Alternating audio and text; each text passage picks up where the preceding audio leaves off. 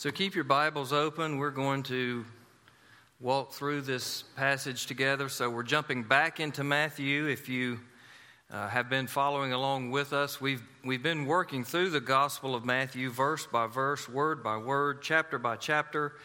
And we paused for a little bit at the end of the year, beginning of the year, to address some other things. And then we jumped back into it for one day to catch these first two parables of Matthew 25, and so we're back to finish out this chapter with this scene of the final judgment. So the title of the sermon today is After the Resurrection, There is the Return of Christ. And so last week's sermon and this week's sermon kind of illustrates the divine calendar, so to speak, and we're going to be kind of looking and making some observations of what Jesus is teaching here concerning this picture that he has put before us of what the final judgment will be like. So as we do that, let's pause for a moment as we do, and again just ask the Lord to help us today.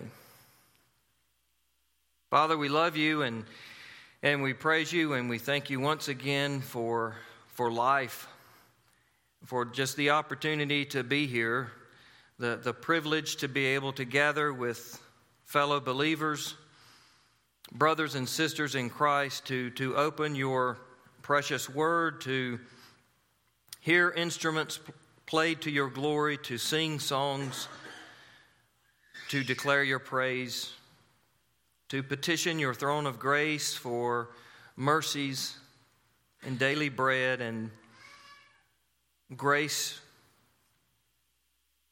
And we thank you, Father, for the wonderful knowledge to know that this is not just kind of a mundane, routine activity, that when we gather together in your name, that you are especially present with us, and that your word is truth and that it is alive and active, and as your truth, as your word is proclaimed, and as we gather and as you are present with us, Lord, you are at work and in hundreds of ways and in each and every life and heart.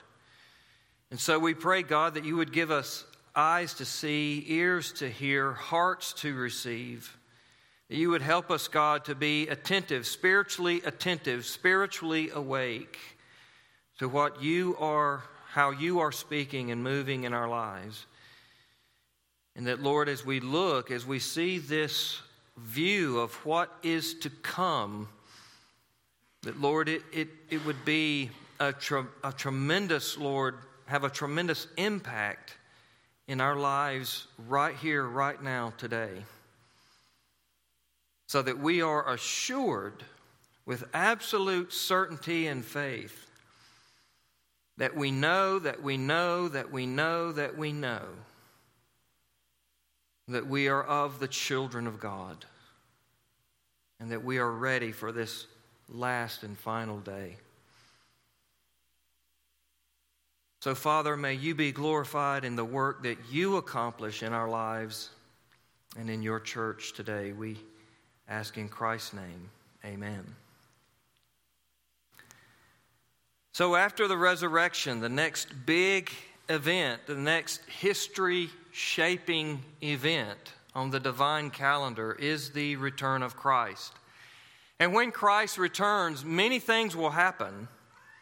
There will be a lot of things that take place when Christ returns. And today's text, the verses that we've heard read, we followed along, it describes one of those events of the many that will accompany the return of Christ. And I think for one thing, one of the lessons of this particular text for us is really kind of goes along with one of the great lessons of life, and that is that all things come to an end. All things are coming to an end. Seasons of life that we enjoy, they come to an end. They begin and they conclude. Events that we look forward to, occasions that we take part in, we plan them, we look forward to them, they happen and they conclude. Even life here in this world comes to an end. But we tend to lose sight of the fact that this world itself is coming to an end. That history will conclude, it will finalize, it will come to a stopping point at its God-designated point. Life and the world, as we know them to be, are not infinite. Think of it this way, there are far fewer generations to come after us than have come before us. So I want us to kind of center ourselves in the scope of God's history of redemption. And where we stand on the scale of God's timeline is that we are far closer to the return of Christ. Today's text is a glaring reminder to us that we are headed to a great ending that will unfold into a great beginning and a new eternal destination for every one of us. In other words, this existence, the way the world is now, the way life is now, the way that we understand life in the world, all of this has an expiration date. That's what eschatology in theological terms means, the study of the last days, the study of the end times. That's what that means, that all of this is coming to an end. And then it unfolds into eternity future. And that ending date, that expiration date, that next history-shaping event that is to take place on God's calendar is marked by the return of Christ.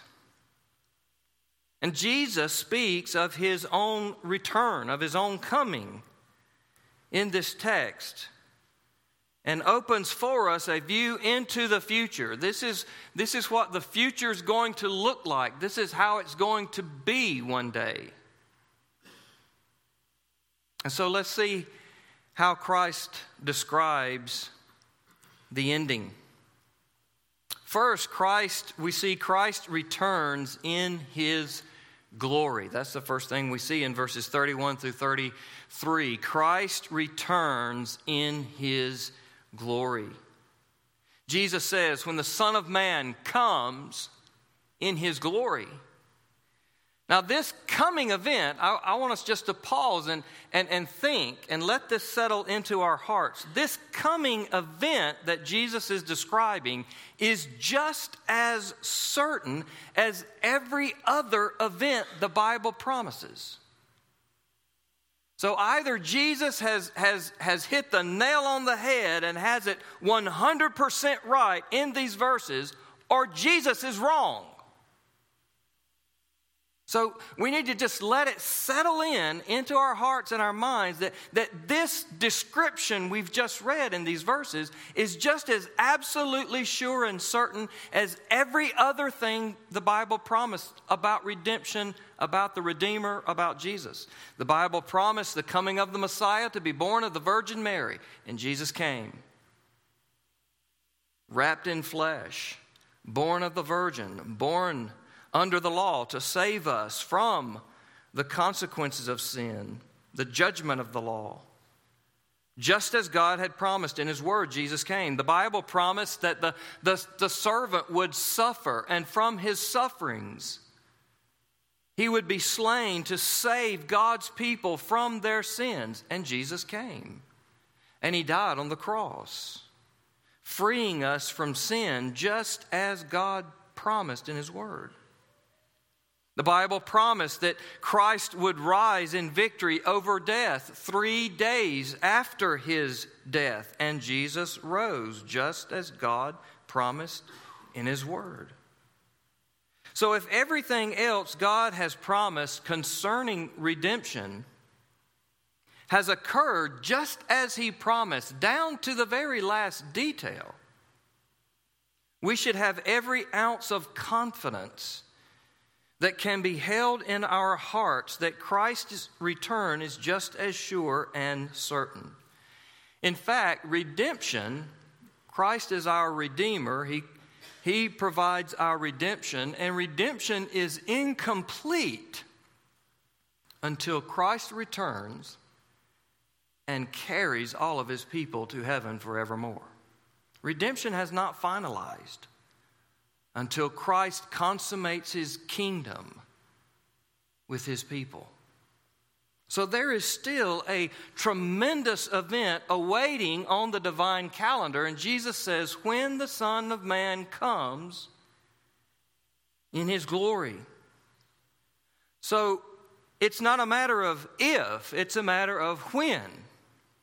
And when he returns, Jesus says it's going to be in his glory. He returns in his rightful glory. No longer will his flesh veil and hide his deity. His radiant and beautiful glory will be on full display when he returns. No eye that beholds him, believer or unbeliever, no eye that beholds Christ when he returns will have any doubt as to his sovereign power and majesty. He returns in his glory. When the glories of heaven step into the corruption of this fallen world, there will be no doubt who's in charge and who's God and who's sovereign. He came once to serve and to save. He is coming again to judge and to reign. He's coming in his glory. And when he returns, he says he will be surrounded by the mighty host of heaven. He will come, he says, in his glory, and all of the angels with him. All of heaven will seem to pour out onto the earth. When Christ first came, remember that first coming and those lowly shepherds on that hillside, that first Christmas night? They were given a glimpse into the armies of heaven. They were visited by the angel, and then all of a sudden the sky lit up with a heavenly host, and the angels began to sing of Christ. Well, when he returns, it won't be a handful of lowly shepherds that witness the might of the host of heaven. All of earth will witness heaven's warriors accompanying the King into earth's realm. And when he returns, he says he will sit on his glorious throne. In that very instant, every nation, every leader, every dictator, every warlord, everyone will have no doubt whatsoever who's in charge, who's the king. And when he returns, in verse 32, there will be a great gathering followed by a great separation. A great gathering followed by a great separation. Jesus says he will, before him will be gathered all the nations. Every people group and every person in every people group will stand before the Lord of heaven and earth. That's a gathering. I know when we gather here, right? We're not all of us are not always here when we gather. But there's a coming gathering in which all of us will be present. There's a coming gathering where whether you want to be there or not, you will be there. Where you're ready to be there or not, you will be there. There's a coming gathering.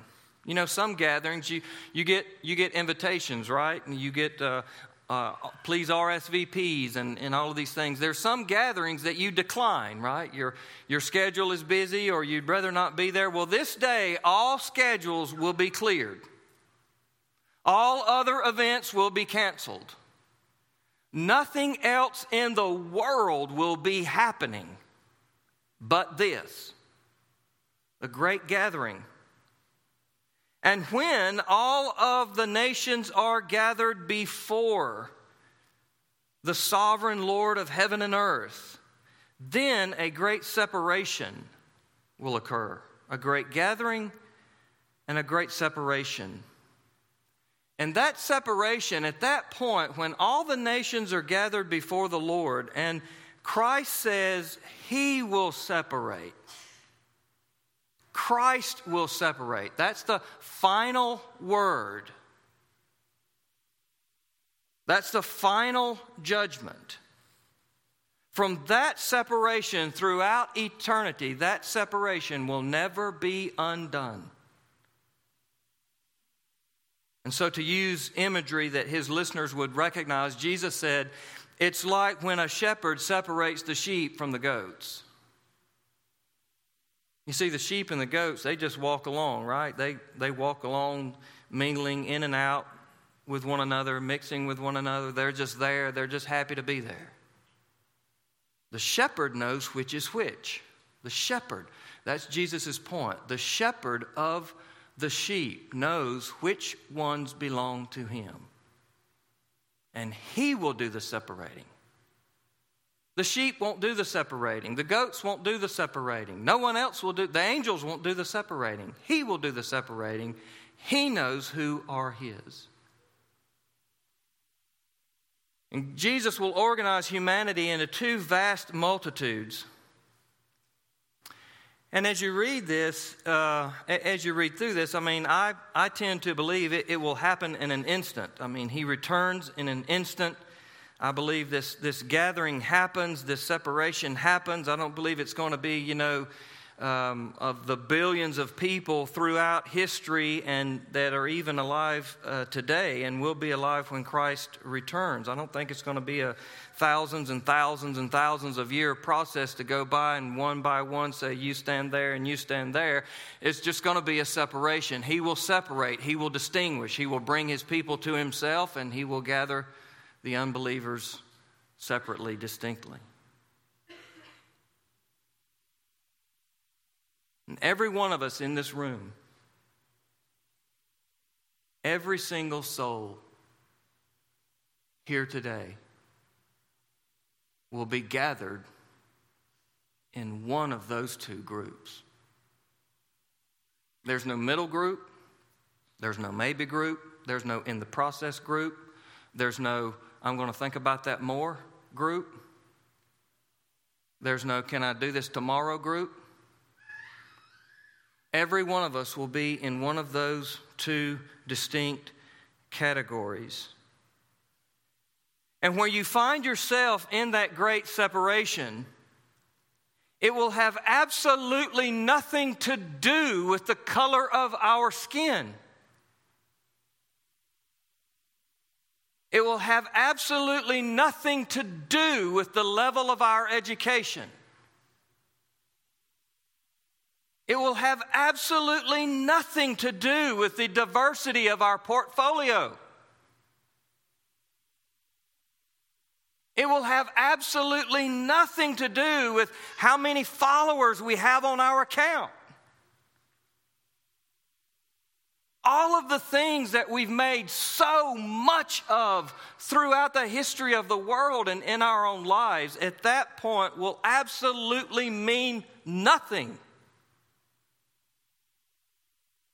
They will have no determination factor whatsoever. Some of us thrive for the things that we spend our lives and our energies and our monies and our attention for things that ultimately will not matter. Things like how popular you are.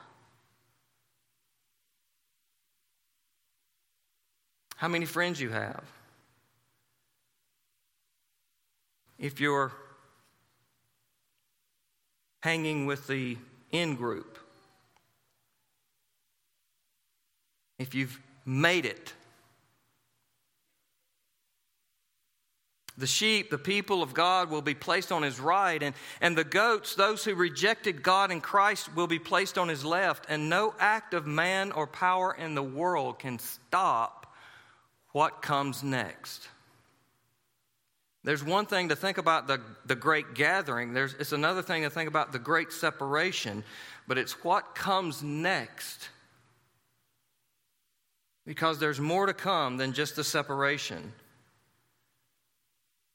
And so, I want us to see through this passage. We've already heard it read, but I want us to think about a couple of things. So the second point is what the sheep and the goats have in common. This is why sometimes we get mixed up in our thinking, in our living, in our churches, in the world, between believer and unbeliever, and who's right with God and who's not right with God.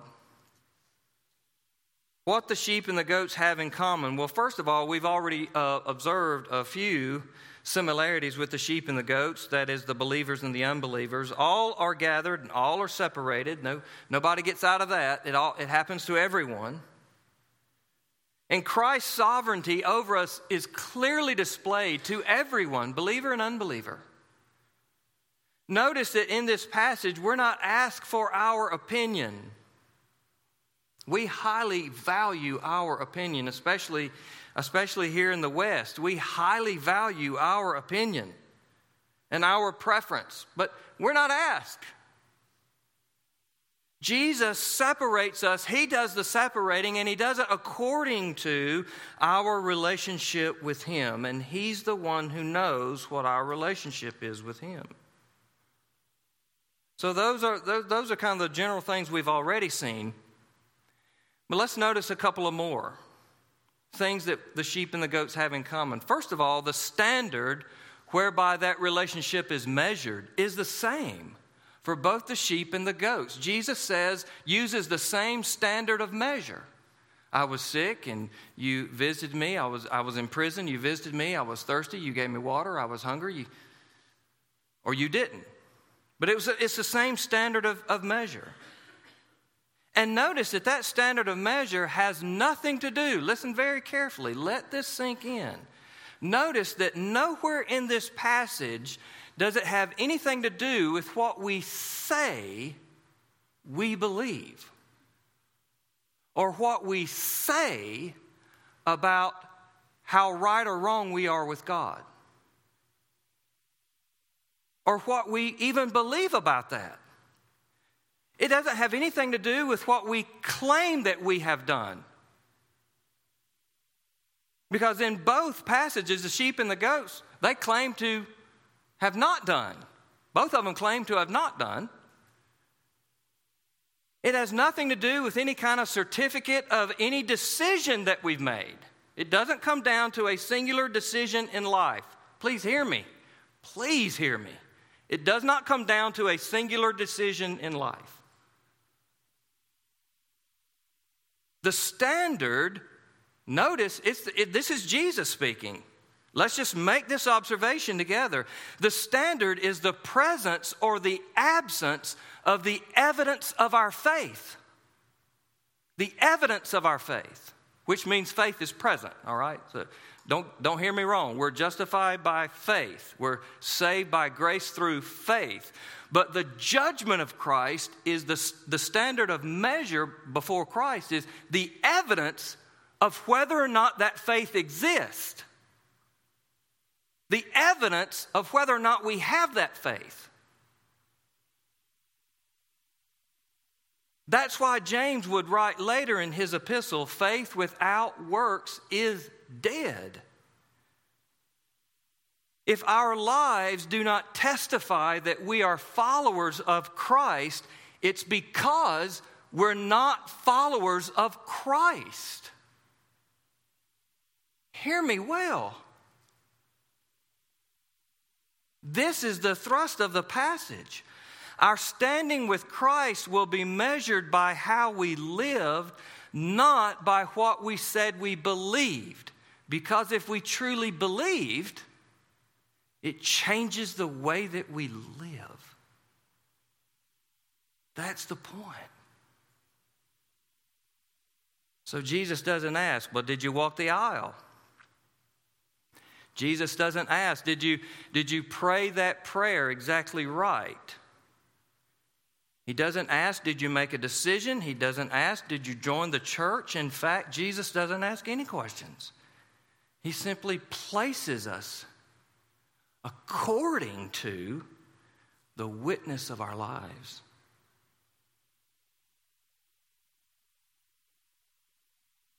So parents, I can't impress this on our hearts enough. We pray and we pray for our kids to make a profession of faith in Christ, but once they do, we kind of breathe a sigh of relief as if they've crossed the finish line, when in fact, if it's true faith, they just started the race. They just started to run. They just got on the track. Now comes the task of lifelong discipleship, where we disciple them in the faith that they have professed in Christ. And we're teaching them to grow and being an example and training them to spend time with God and grow in the faith and grow in their knowledge and understand the Lord and understand salvation and understand the world. To make their faith their priority and let everything else in life circle around their faith. It's not their education is not the centerpiece. Their future is not their centerpiece. Their spouse, their home, their wealth, all of those things is not the center. All of those things are to revolve around the centerpiece, which is their faith. It's a daunting task, parents, and none of us are perfect, and all of us fail. But we've got to keep this in focus. We are their primary disciplers as their parents. They are watching us. They are listening. And we must be investing and spending time and discipling and exampling. This is a tremendous wake-up call. But our kids and our grandkids are not on their way to heaven if nothing in their life looks like heaven. If they're totally absorbed in self and the world. And here's another point. Neither are we. Neither are we.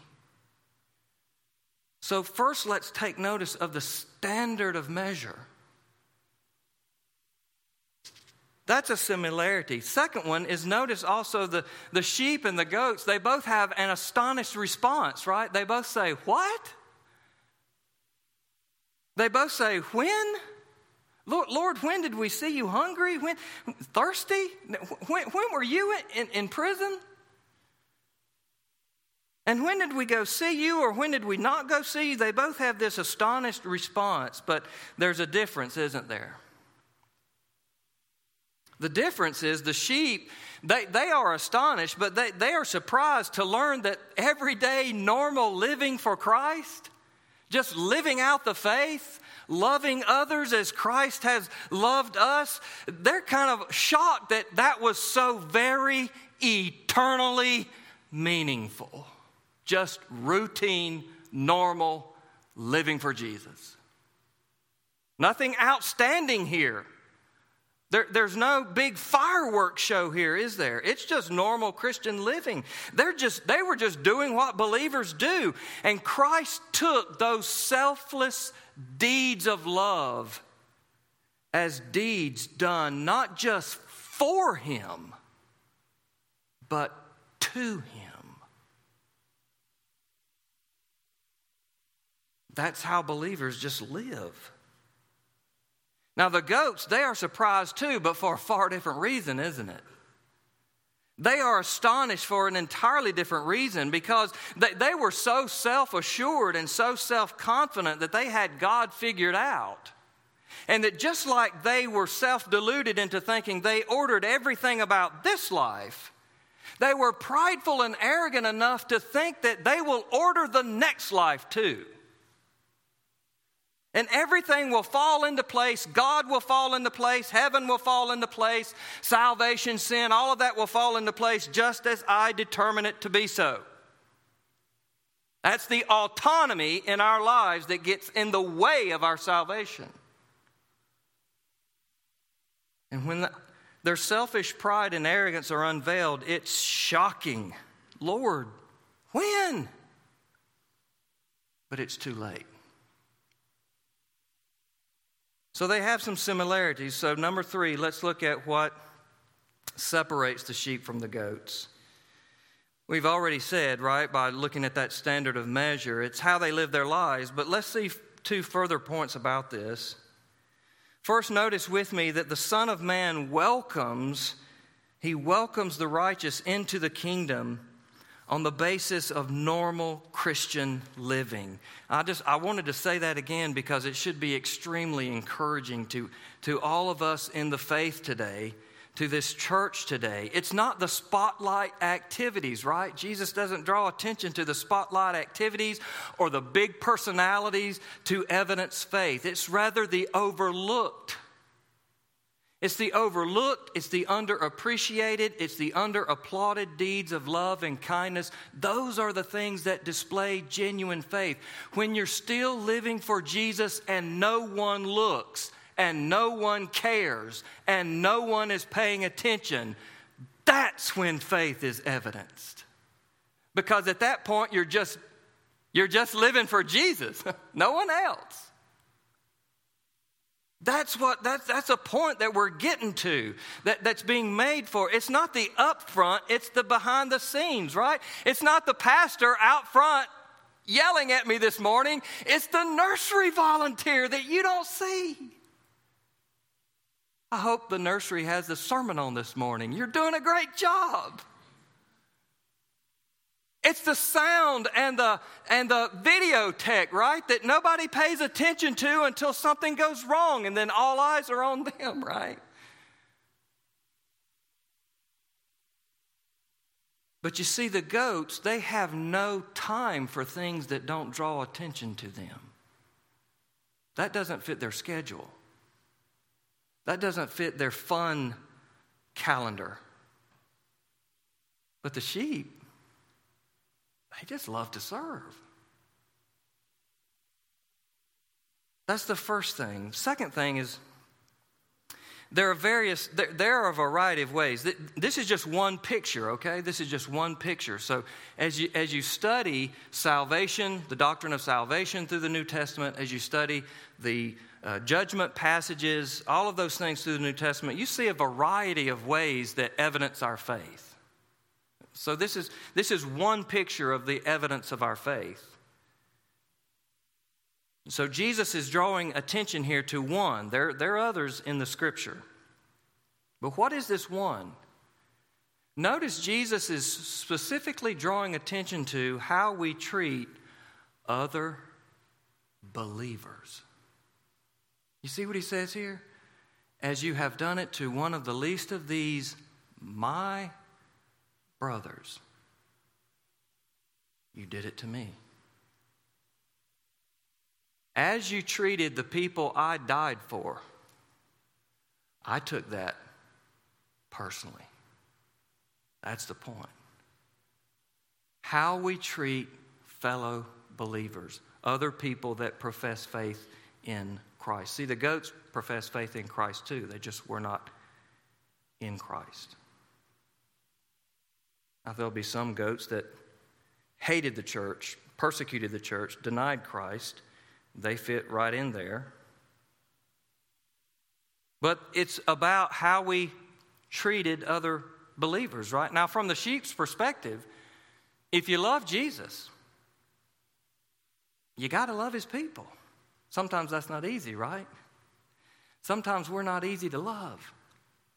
Sometimes I am a difficult person to love. I don't get that, but it must be that way. Sometimes you are a very difficult person to love, but if we're sheep, it's really not an option. And we don't really have to, it hurts sometimes, it's difficult sometimes, but it's not really like we're thinking, well, I can love them or not love them. It's like we know God forgave us in Christ. We forgive our brothers and sisters just as Christ has forgiven us. It's going to be difficult. It's going to be hard. It might take time, but That's just what sheep do. Why? Because the love of Christ has been poured out in our hearts, but that's not the way of the goats. Goats don't do that. Goats harbor ill will. Goats counsel you. Goats shut you down. Goats will not look you in the eye anymore. Goats will look down on you condescendingly. Goats only associate with believers who somehow benefit them at the time. And if you're not benefiting me or advancing me or agreeing with me, I've got no time for you. And Jesus says, how you treat them is how you treat me. So we better take note, right? We better take note how we view and how we talk about and how we refuse to forgive and how we neglect God's children for whom Jesus died. So lastly, let's look at the finality of the final judgment. The finality of the final judgment. That's why it's called final, right? There's nothing after that. Great separation, then eternal destination. So to the sheep, Jesus says, come, you who are blessed by my Father. Listen to these words. You who are blessed by my Father, inherit the kingdom prepared for you from the foundation of the world. In other words, before he created, he already had a place for you who would come to know him. But to the goats, Jesus says, depart from me, you cursed, into eternal fire prepared for the devil and his angels. I think that text is saying you weren't meant for there, but that's what you chose. When you rejected Christ. You see, there's a great separation. Now, there's a great separation that takes place in verse 32, unbelievers from believers. But there's a greater separation that takes place in verse 41, unbelievers from God. Christ says, depart from me. Notice two things in verse 46. Jesus brings this all to a conclusion in verse 46. And by the way, when we hit chapter 26, we get into the events that occur right before Jesus' crucifixion, and everything begins to happen pretty rapidly. These are some of the last words of instruction to Christ's followers. And notice two things in verse 46. There is eternal punishment, and there is eternal life. So both are forever. There is a teaching in the evangelical world called annihilationism. It teaches that people that end up separated from God, that do not go to heaven, that go to hell, that it's just a kind of a brief period of time and then they just completely cease to exist. It's called annihilationism.